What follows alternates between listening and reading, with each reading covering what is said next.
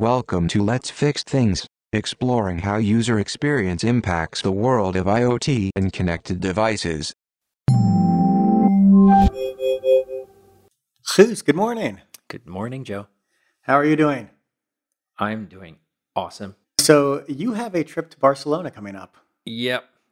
I'm going to Sonar, the music festival. Looking forward to it. Cool. Now we'll have to talk about that a little bit in the future. I'm curious how that goes for you. So today we want to talk about the ways in which connected devices are failing us and the people who use them. Or as it's been popularized on Twitter, the Internet of Shit.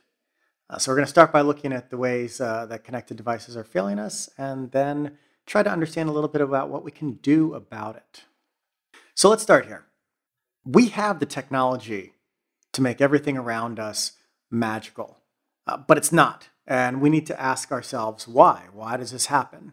And we use the term magical as the adjective here. You could use effortless or efficient, or that the technology anticipates your needs, or that it automates your needs. It really doesn't matter. These things should be happening, but they're not. And it's a little bit like the Bionic Man that, we can build this stronger and faster, except companies seem to do the opposite. And I don't think they do it, I know they don't do it intentionally, but we end up creating more complexity and more friction and more confusion. So for what we mean by technology, or by magic, is when technology fades into the background, when it just works. Yeah, or when multiple technologies blend together to form one new experience. For us, within this series of podcasts, we want to explore a little bit on why this happens and what we can do about it, what good design and thoughtful user experience approaches can do for the world of IoT. But first, let's take a moment and look a little bit about what experiences that are magical, or they're effortless, or they're well coordinated, well orchestrated experience, what these things should look like, just to set a little bit of a standard here. And one of the easiest that you may see often duplicated, but it never seems to be done quite as well, is the Disney Magic Band. And you see sometimes at festivals they'll do this, and sometimes it's with a card, and sometimes it's with a band. But for those of you who aren't familiar, the Disney Magic Band is a bracelet that you wear that's connected to your Disney hotel. It is connected to your credit card. It is connected to photos you take in the park.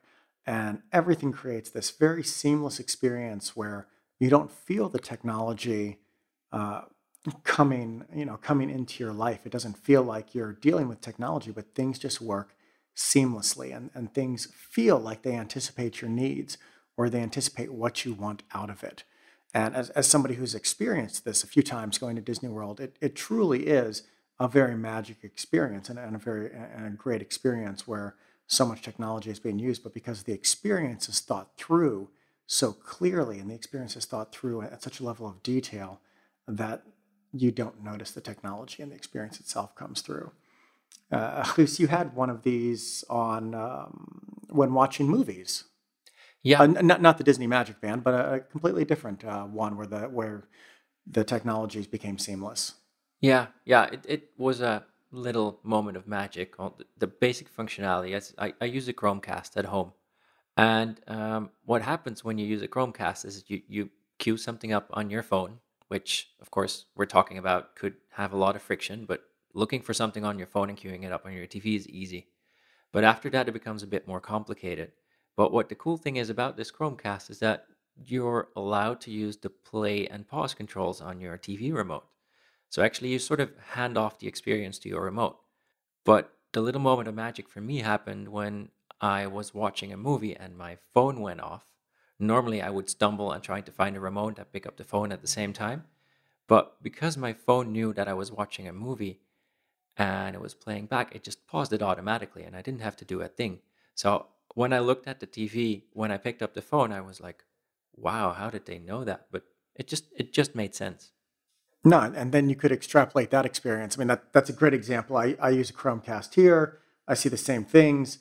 You could even pull that back a little bit to where the simple sort of atomic unit of that would be iTunes pausing when you get a Skype incoming call. Yeah. So there's these little moments of magic where you think, oh, I meant to do that, but I didn't have to. And all of a sudden you're like, damn, that's how everything should work.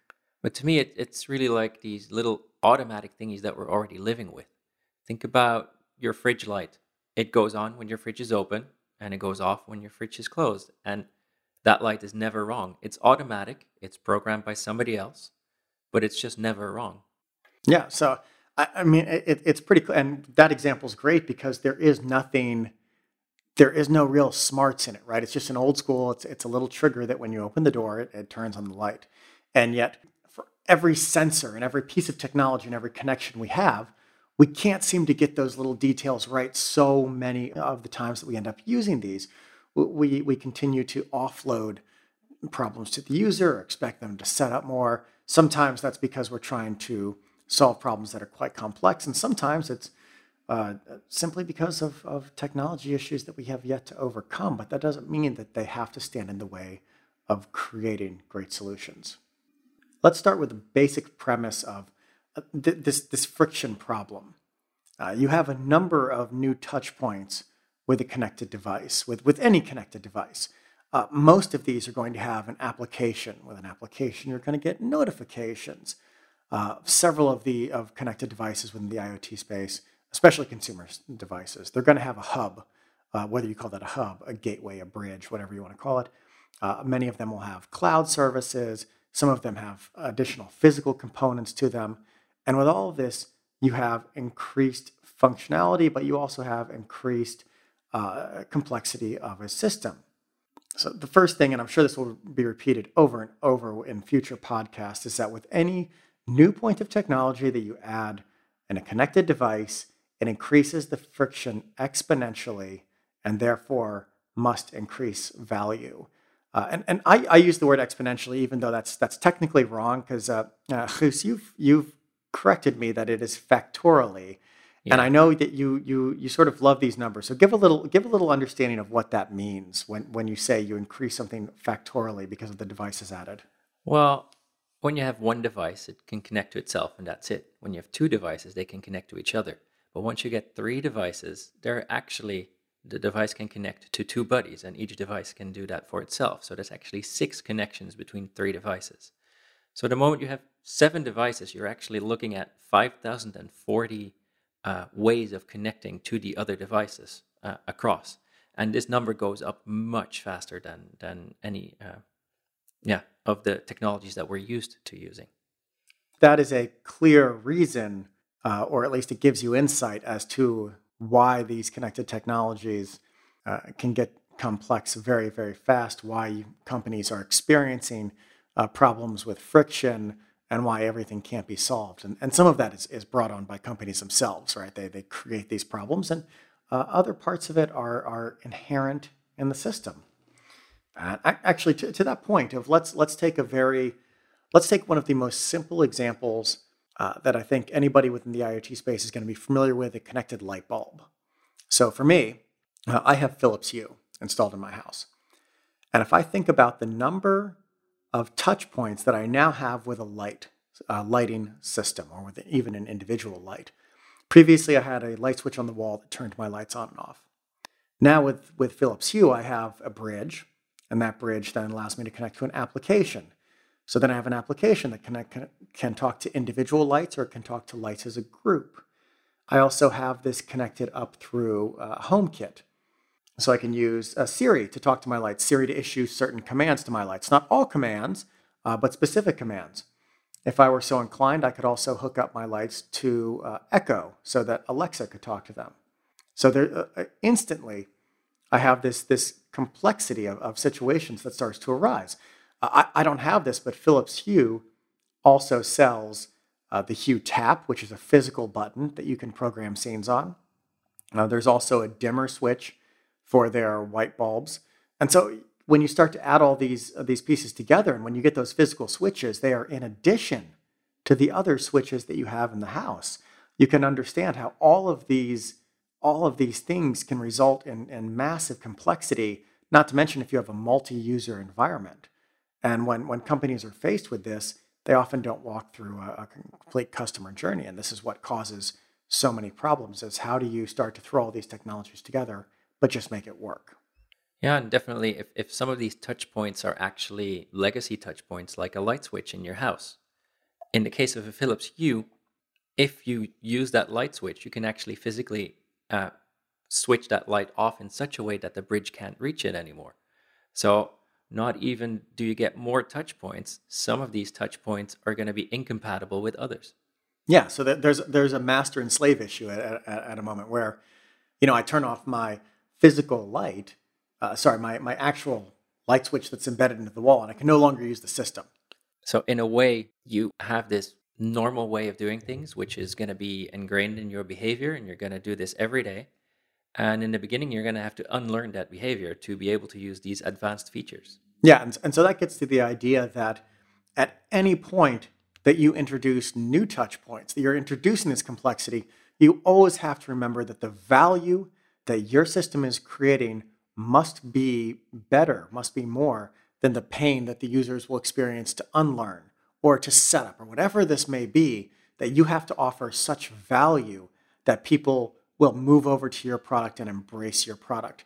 And that's currently one of the bigger problems that companies have is the value of a connected light bulb, let's say. Is it really great that I can turn my light bulb different colors? Am I really going to spend that much money and install all these install all these pieces of hardware and deal with all the setup aspects in order to get this? And the answer from a mass adoption point, I think we've seen is no, right? People have not been adopting these at a mass consumption rate.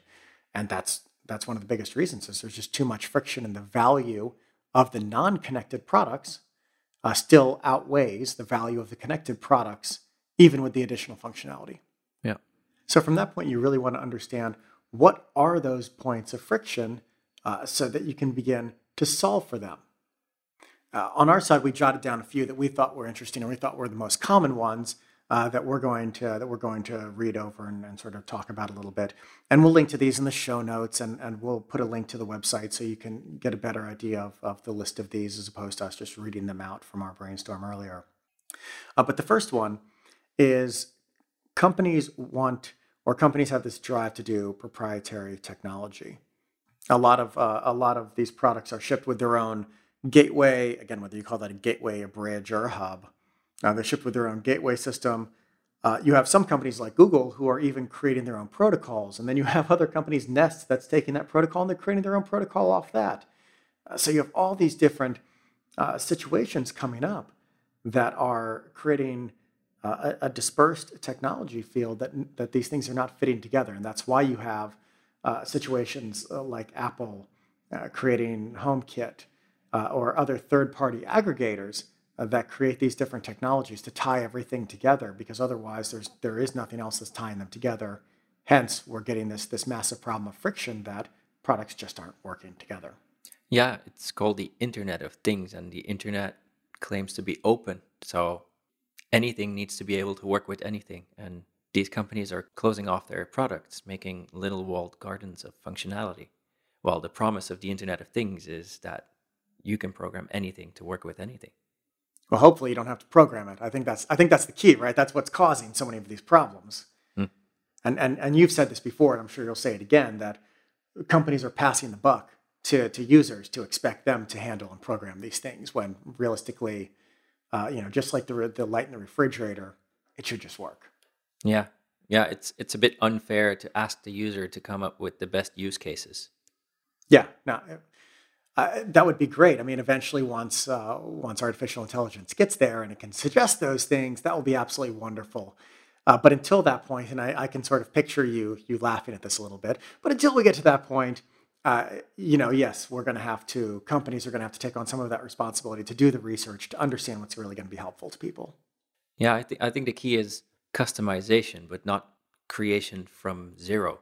You shouldn't buy functionality and you having to add the scenarios and everything to it. I think out of the box, it should provide you with some things that make your life better than before it was an Internet of Things device. And then on top of that, you can customize things to your specific behavior. Yeah, no, and that makes sense, right? So you want the connected device to provide more value than the non-connected device. You want it to provide that value with just slightly more friction than it would for the non-connected device, right? Because you will, of course, have to do probably a little bit of installation, but not that much, I would expect. And then, as you just said, the promise of stringing all these things together. Yeah, and this is something you just don't see because of all these different technologies. And that, I mean, that rolls into another sort of point of friction we talked about. There's too many platforms, and certification on platforms doesn't mean things will work. So we just went through a product looking at Zigbee, and even within Zigbee, there's 4 different types of I can't remember if it was certification or yeah, I believe it was 4 different types of certification within Zigbee. 2 of them we were looking at was home automation and TouchLink. And even if you got one of those certifications, it just never felt like it was going to be natural that you could automatically connect to these things. It still felt like you were taking a gamble unless you really tested everything out. Yeah, and I feel like at the moment when I see certain applications come out with smart technologies, that some of the terminology from these protocols is making itself all the way until the UI, and therefore, as you've said before, that I would talk about. It's offloading the mental model forming to the user. So the user needs to think about scenes and rooms and all of these things that are inside the Zigbee protocol. It's not helping them in a UI way, but it's just showing them what it's called inside of the API calls. Yeah. So before people, one of these natural things that designers would say is, "Oh, you're exposing your organizational structure to the user. Nobody cares that you have all these different teams. They just want to see a complete experience." And this is sort of the same thing here, where nobody cares what your protocol has in it. They want to see the right thing for their experience. So you also have this problem where products get abandoned. So while you have all these platforms, while you have all these technologies, you of course have an issue of some technologies going forward and some technologies not going forward. And Google Revolve has been a great example of this, where it was purchased, it was kept up for a few years, and then it was dropped. And customers who have this product are basically SOL. So they got to buy new products. And how many of these products are we buying the non-connected product would have a shelf life of 5 years, of 6 years, of 10 years. And now that they're connected products, they actually have shorter lifespans. I don't know if any of you remembers Berg, Little Printer. I do. I backed our Kickstarter campaign back then. I really thought it was an awesome product. I got it home. Unboxing was amazing. Had the really nice print on it. Everything was easy. I had to install some kind of bridge. Back then, I didn't really know what that was for, but it all worked until about a year after, for me, they discontinued their service. And what that means is that now my little printer has a permanent smile printed on its face like it always did at the end of a print, except because it doesn't print new faces anymore. It just has a slightly yellow tint to it, and it will never print again. So I basically bought a perfectly fine printer that worked for me for about a year, and now it's worthless. Yeah. So how many products are we going to see that have that? So again, we have Google Revolve. We have I mean, there's a string of these things that have been lying around from smaller companies that don't get supported. And then you also have the problem of like we were just saying, you have a lot of these products. And again, we go back to a light bulb, where an LED light bulb may cost you $10 or €10, and it may last you 20 years. But when it's connected, the chips inside of it may really only be good for about 5 years. So are we creating almost this planned obsolescence? And how are companies thinking about stopping that? Because until that problem gets stopped, I mean, along with many others, again, you're gonna hurt mass adoption. Yeah, and with some devices, this makes sense to me. Like, I use my phone daily, and better apps with better graphics and higher requirements come out, and I slowly see that phone getting slower. So by the end of its lifespan, by the time the battery is worn out, I've probably become fed up with the device because it's become slow, and I feel like I'm ready for a new one. I'm not saying that this is the way we should go, but it's kind of the way people think about it now. But I've never experienced my light becoming more brown or less bright. It just doesn't work like that with an LED light bulb, at least. So I don't know why my light bulb would be perfectly able to light my room, but just my hub doesn't work with it anymore, so I can't switch on my light. Yeah, to that point, you mentioned mobile phone and you replace it every few years. A lot of these components have become available because of the mobile phone, right? A lot of these were created for mobile technology, and then that supply chain made them available to other pieces of technology. But as you said, a mobile phone you replace every year or every 2 years. But with a refrigerator, with a TV, with a light bulb, with an oven, with an energy meter, water meter, whatever it may be, you replace those every 5 years or every 10 years. So something that all these components came from has a natural lifespan of a few years, and they're being placed into all these other products that have a much longer lifespan. So companies need to think about that a little bit more than they are to help the people who use them not feel that they need to replace these much more expensive products all the time. Yeah, we've learned to replace devices when they start to feel old instead of when they're broken. Yeah, great point.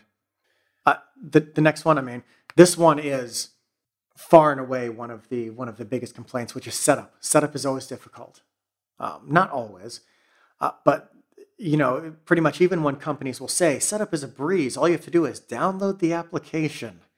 And unfortunately, right there, you've already put a fairly major hurdle for people because you download the application, you have to usually sign into some sort of service that these companies have created or use Facebook to sign in or something. And instantly you've made this more difficult. And God forbid you have a bridge with this, and you have to do something to the bridge, and then you have to connect the lights, and then you have to, even my drop cam or my Chromecast, these things were very, very easy to set up, but it still took a lot of time. And so you still need to invest that time and believe that the value you're going to get out of that will be met with the return and the quality that you get. And I can only say that customers have to believe in that value and going through that setup. Even if it's easy, that's wonderful. Anything above zero is going to be, of course, some level of investment. So they just have to think that they really need to follow through on that value. And to that, coming up with what that value is, you see a lot of these products aren't even solving needs per se. Companies will put chips in products, and then they'll find reasons for these products to be connected. They won't say, when people use this, what's going to be the great thing about them being connected? They're simply throw some chips in and then create reasons for them to be connected. A great example that we were talking about a little bit ago, and I love, so I'm going to say that I love this product, but I do feel that there needs to be a little bit more investment put into what the service will be, which is Juicero. I have a juicer. I paid, I think it was $350 or $400 for this. It's a slow juicer, so clearly I invested in this. I didn't just get a blender for 50 euros, $50. And so I already have a feeling that I'm in one of the higher end niches for a juicer, and the Juicero is $700, which is a quite hefty price tag. It works only with their juice packets, as far as I know. I think so, from what I've read up on and what I've seen. And the biggest problem, and Chris, you have a great example of a great metaphor for this, but it's a connected product for a replenishment service, which I absolutely love. I think the connected products that use it for a replenishment service are great.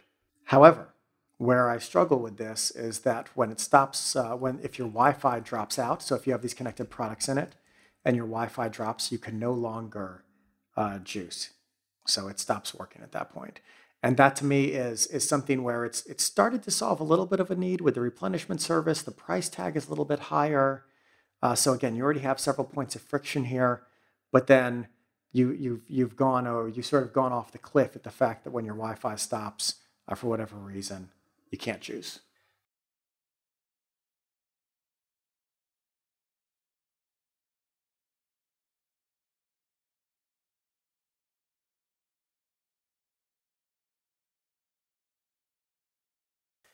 This is where I love to quote Mitch Hedberg, or actually paraphrase him.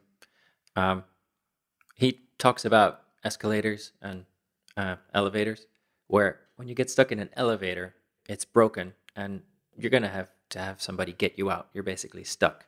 But when you get stuck on an escalator, you can just walk down or up the stairs, whatever you were doing before that. And I think in product design, it should be exactly the same. When the service or the internet is out, it shouldn't break your product. Maybe it takes away the magical features, but the basics should always remain.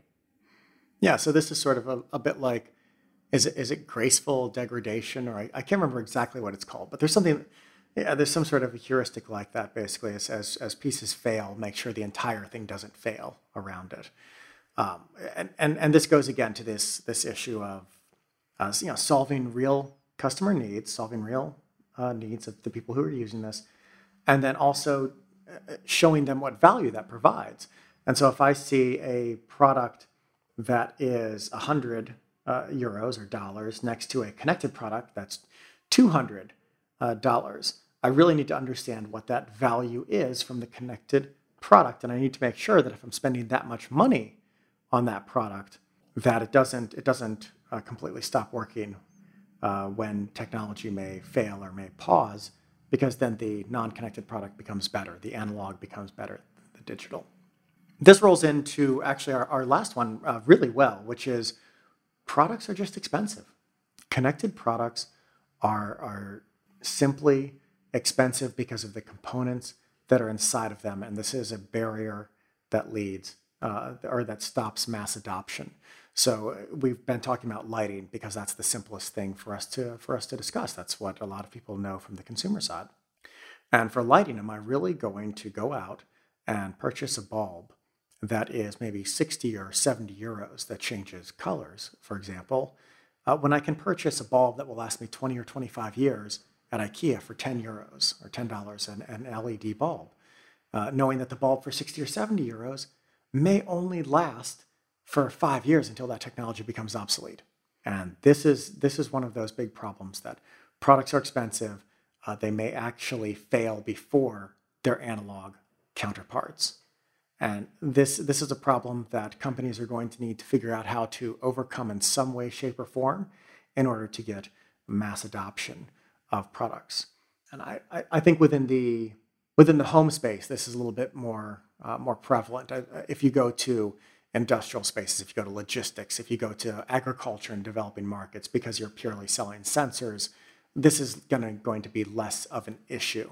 But within the consumer area, within the smart home area, within the smart kitchen area, these are going to be things that you're going to need to consider heavily. So I think that gives a good overview of, well, not a complete overview, but a idea of several different points of friction that companies can run into. Companies need to look at how to solve these different points of friction. Again, we'll list some of these in the show notes so that people can review them whenever they need. And Guus, did we miss anything, or is there anything floating around in your head for now? No, I think we have it. I think I'm going to get ready and look at my WWDC notes. Okay.